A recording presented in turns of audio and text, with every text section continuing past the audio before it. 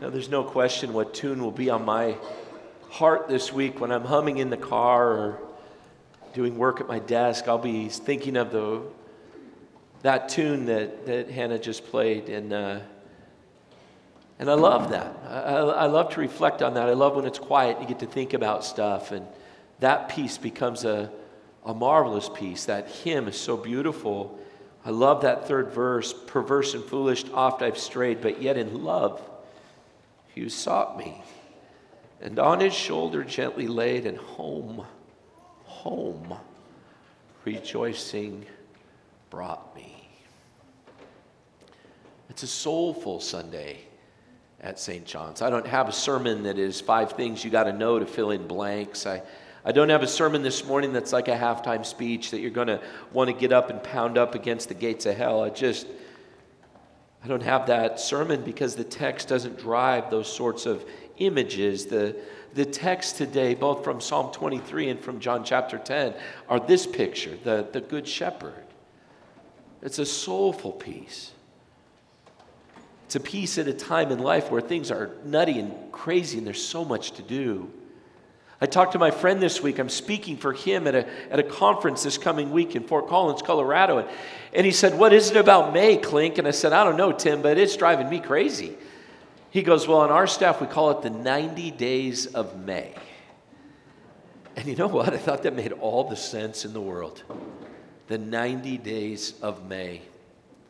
For those of us who have students in school and doing all of those things, we're closing down school. Our students, our acolytes, they got back from their D.C. trip and had a good time and got back, but that kind of signals the end of school at St. John's and all the stuff that goes with that, the gala last night, the kindergarten graduation, the preschool functions, the 8th grade graduation, and I had graduation for my daughter last night from Azusa Pacific University, and all sorts of stuff going on. And then you throw in weddings, and you throw in confirmations, and you throw in all the stuff on top of finishing and starting, and oh my word, 90 days of May. I thought that made great sense. He said, "I'm going to take that hashtag and I'm going to use that." And I said, "Well, that's the coolest thing in the world. If you make any money, you can share it with me. It'll be great." So today's message doesn't necessarily speak to your intellect. I'm not going to talk about how to raise sheep because I know less about that than I know maybe about anything else in the whole world. I'm not necessarily going to teach about all the stuff you got to know to do thus and such, but maybe as we meditate and reflect a little bit, this beautiful place, a very busy time of the year, maybe your soul will be at peace for a few moments. And in that peace, you'll find a connection to Jesus, the Good Shepherd. Maybe a way that'll just give you enough strength to hang in there for the next 23 days. The text is so beautiful. Randy read that the first part of it, and I'd like to reread from John 10, verses 14 through 18. Jesus said, "I am the good shepherd. I know my sheep, and my sheep know me. Just as the Father knows me, and I know the Father, and I lay down my life for the sheep. I have other sheep that are not of this sheep pen. I must bring them also. They too will listen to my voice, and there shall be one flock and one shepherd. The reason my Father loves me is that I lay down my life, only to take it up again. No one takes it from me, but I lay it down of my own accord. I have the authority to lay it down and the authority to take it up again. This command I received from my Father." The verbs drive John 10 and Psalm 23. The verbs are the most important pieces of any lesson. If you're sitting and wondering what to think about and what to meditate on, the verbs are the most important because we find out more about Jesus in what he does. And here he says, he knows you. I know my sheep, and my sheep know me. Jesus says he knows you. One of the greatest human needs created into us is that need to know and to be known. Not just in a superficial way where you say, I know your name, I know your favorite football team, I know your favorite kind of chocolate cake, I know all these little things about you, but to be known deeply and richly. That someone would know what our inspiration and our motivation is, that someone would know what's in our heart and our souls, and that our lives would be open to those people in a way that makes the relationship like this. That's what Jesus is talking about here, about knowing people, not just a high five or a fist pump walking by them, but knowing who they are beyond what they do. It's a knowing that's not transactional. He says, I know my sheep and my sheep know me. The Good Shepherd knows you. And I don't mean knows you like a little. I mean like knows you, understands you, speaks the right word at the right time to you, loves you in an unmistakable way, in a way that fits you. That's what it means to know you. And the beauty of that, to know and to be known. I don't know about you, but the person who knows me the best is probably my wife. And what's miraculous about that is we've been married 29 years, and knowing all my faults and all my problems, she still loves me. She knows me better than anybody else in the whole world, and she still loves me.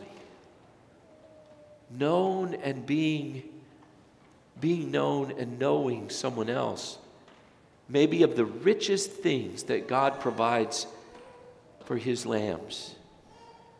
Our anxieties, our fears, our pains, all of those things.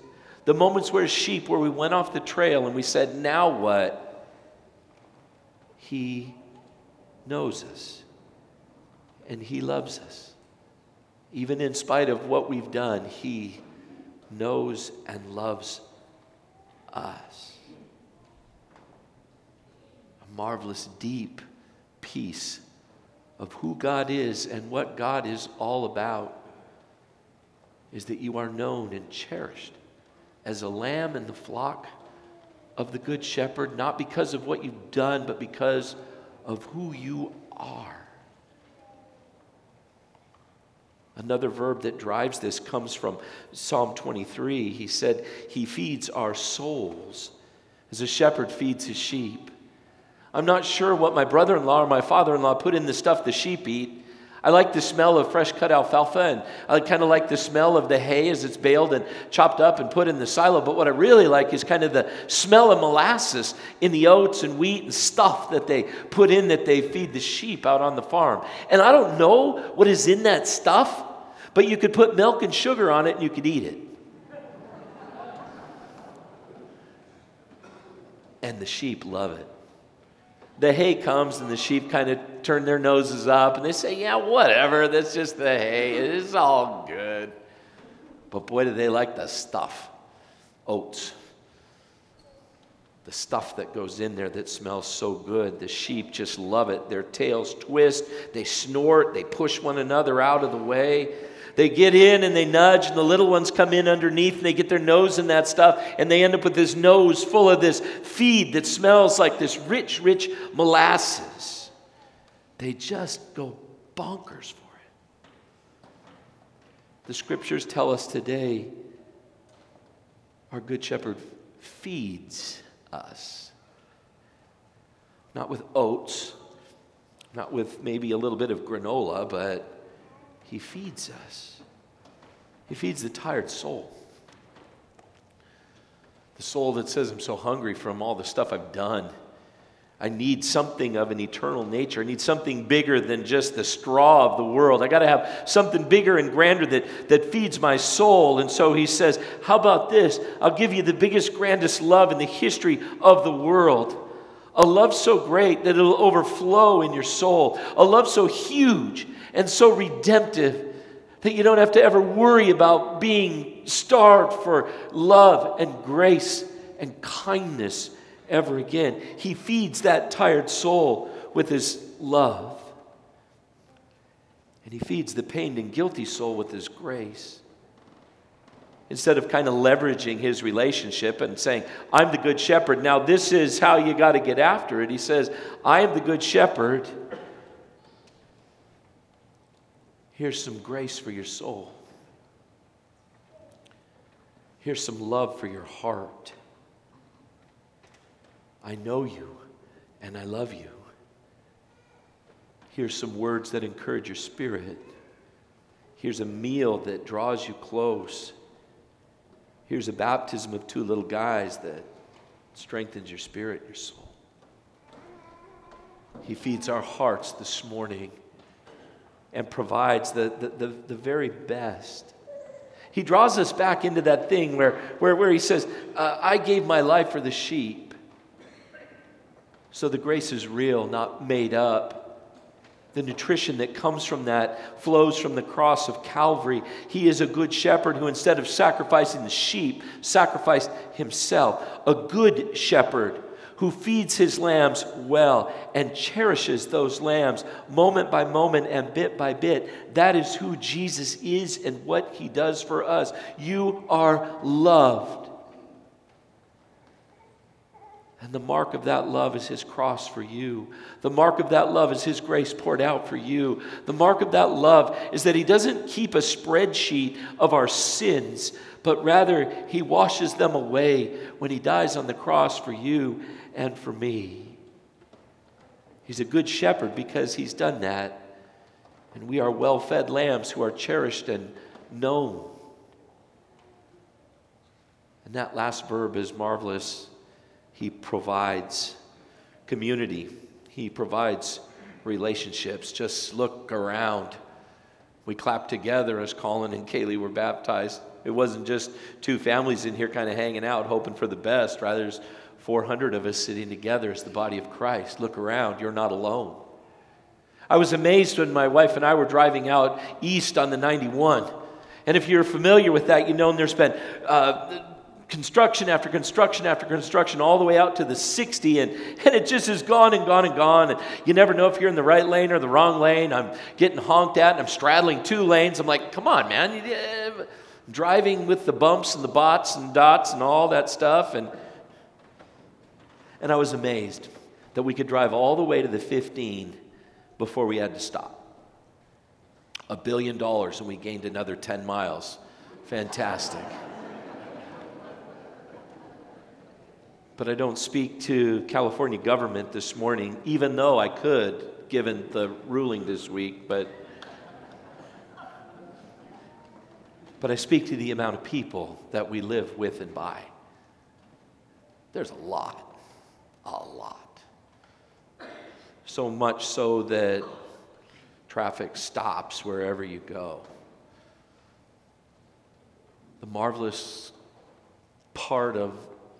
The hard part of living in Southern California is that there's so many people, and people still feel alone.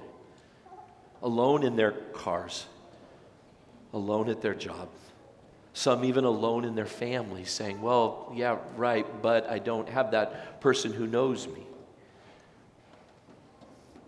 And so God provides relationships. You are not alone. You are not alone. You are a lamb in the flock of the Good Shepherd. You are not alone. We are the flock. And sheep travel together because sometimes there's that little lamb that blows his way through the gate and the fence and just goes and runs. And he doesn't turn around until he hears the other sheep doing their thing, whether it's bleating or singing or playing or whatever. And all of a sudden he hears the flock doing their thing. Or maybe he hears the voice of that good shepherd and he says, now I got to get back to where my people are. I got to get back to the flock of the good shepherd. And so the flock calls that one back. And sometimes the older ones are needed by the younger ones. Sometimes the crusty old ewe and the crusty old ram, sometimes those ones are there for the little ones. So that when there's danger and pain and suffering, the big ones can butt out the danger. And the little ones and the younger ones find refuge. We need one another. We are not alone. We are in Christ and Christ in us. We are known in Christ. We are fed in Christ. And we are drawn into a warm and a gracious community. A community that loves and cares, that reaches out and reaches in. When one little lamb is wounded or hurting, the community reaches out in love and service. And that last piece of Psalm 23 as well.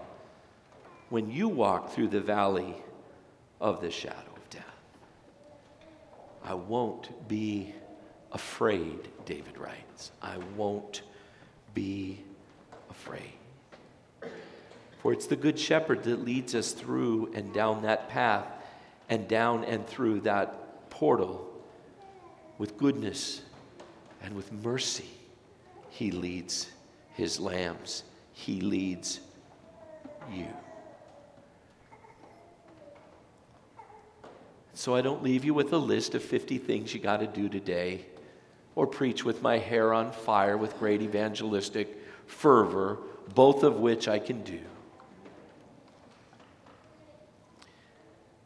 Stand as a pastor who loves his people dearly. A pastor who loves the community of the flock. If you were to say to me, Pastor, we don't want to have a relational church, I would have to resign because that's how I roll. That's what I do.